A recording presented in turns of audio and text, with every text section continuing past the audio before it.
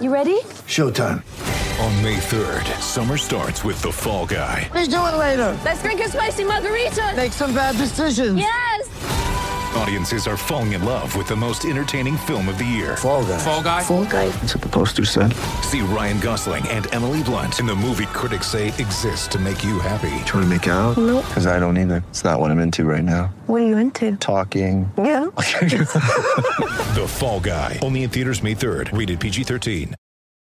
Ladies and gentlemen, let's go downstairs and inside the coach's office. You know, my mind is on our team. Right before tip-off, here's David Locke with head coach Quinn Snyder. It's the Quinn Snyder Coaches Show. Ready? Welcome back, Chesapeake Energy Arena. Time for the Jazz and the Thunder. We've seen Tony Bradley play a great deal better recently and a big opportunity for him tonight. What have you seen out of Tony and his growth? Well, you know, I think anytime, you know, you see a young player, I think he was 19 when he came in the league, maybe 18. I guess I should know his birthday, but the point is he's a young player, and sometimes experience is the only way that you can improve because you get, you know, real-time feedback on what you need to do better, and you gain confidence the way that Tony has when you've done some good things and played well. So it's good to see him. You know, offensive rebounding. He's gotten better defensively at the rim. He's been really good there lately, and that'll be hard tonight. But he's getting more and more comfortable and gaining confidence. We think about Tony. He's 19 years old, as you're saying. He's won a national championship. He's a first-round draft pick. Any 19-year-old's thinking big things. He then plays in about 2 or 3 years. He plays 50 NBA minutes. What did he go through to get to this point? Yeah, it's a unique situation because, you know, he was Rudy Gobert and Derek Favors were sitting there. So you come into a situation where there just weren't minutes available, and you know he had a chance to play some in the G League.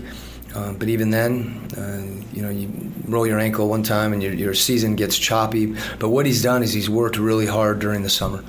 And he's worked really hard through OTAs, and he's put himself in a position where he's put the work in. And it always, you know, you tell a player, you know, stay ready, be ready, keep working, your time's going to come. And, you know, invariably it does, and it has for Tony. Oklahoma City's got some unique lineups, particularly those where they really have 3-point guards with Shai Gilgeous-Alexander, Dennis Schroeder, and Chris Paul. What problems does that present? Yeah, it seems like not that long ago when Chris Paul was starting for the Rockets and Alexander was starting for the Clippers and Dennis Schroeder was starting for the Hawks. So I think it presents problems with penetration, just having to, you know, stay in front and contain the ball.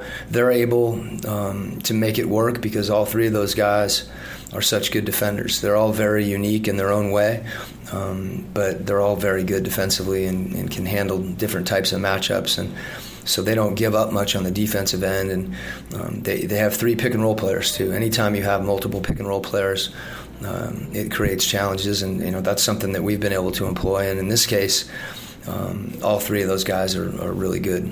As a student of the game, as yourself, what jumps out at you when you watch Chris Paul? His leadership. It's you can see times in the game, you know, similar to you see Steph Curry knock down a deep 3. You see players do things, and with Chris Paul, you see all those things, but you see his facial expressions, you see his communication, you see his intensity. You see him getting his teammates together. You see him talking with his coach. Sometimes you'll see him getting on an official team. Coach, thank you very much. Thanks. That's head coach Quinn Snyder here from Oklahoma City. Those are the coaches' interviews for authentic Utah Jazz player gear, including jerseys, shorts, warm-ups, and more. Visit fanatics.com/UtahJazzGU. That's fanatics.com/UtahJazzGU.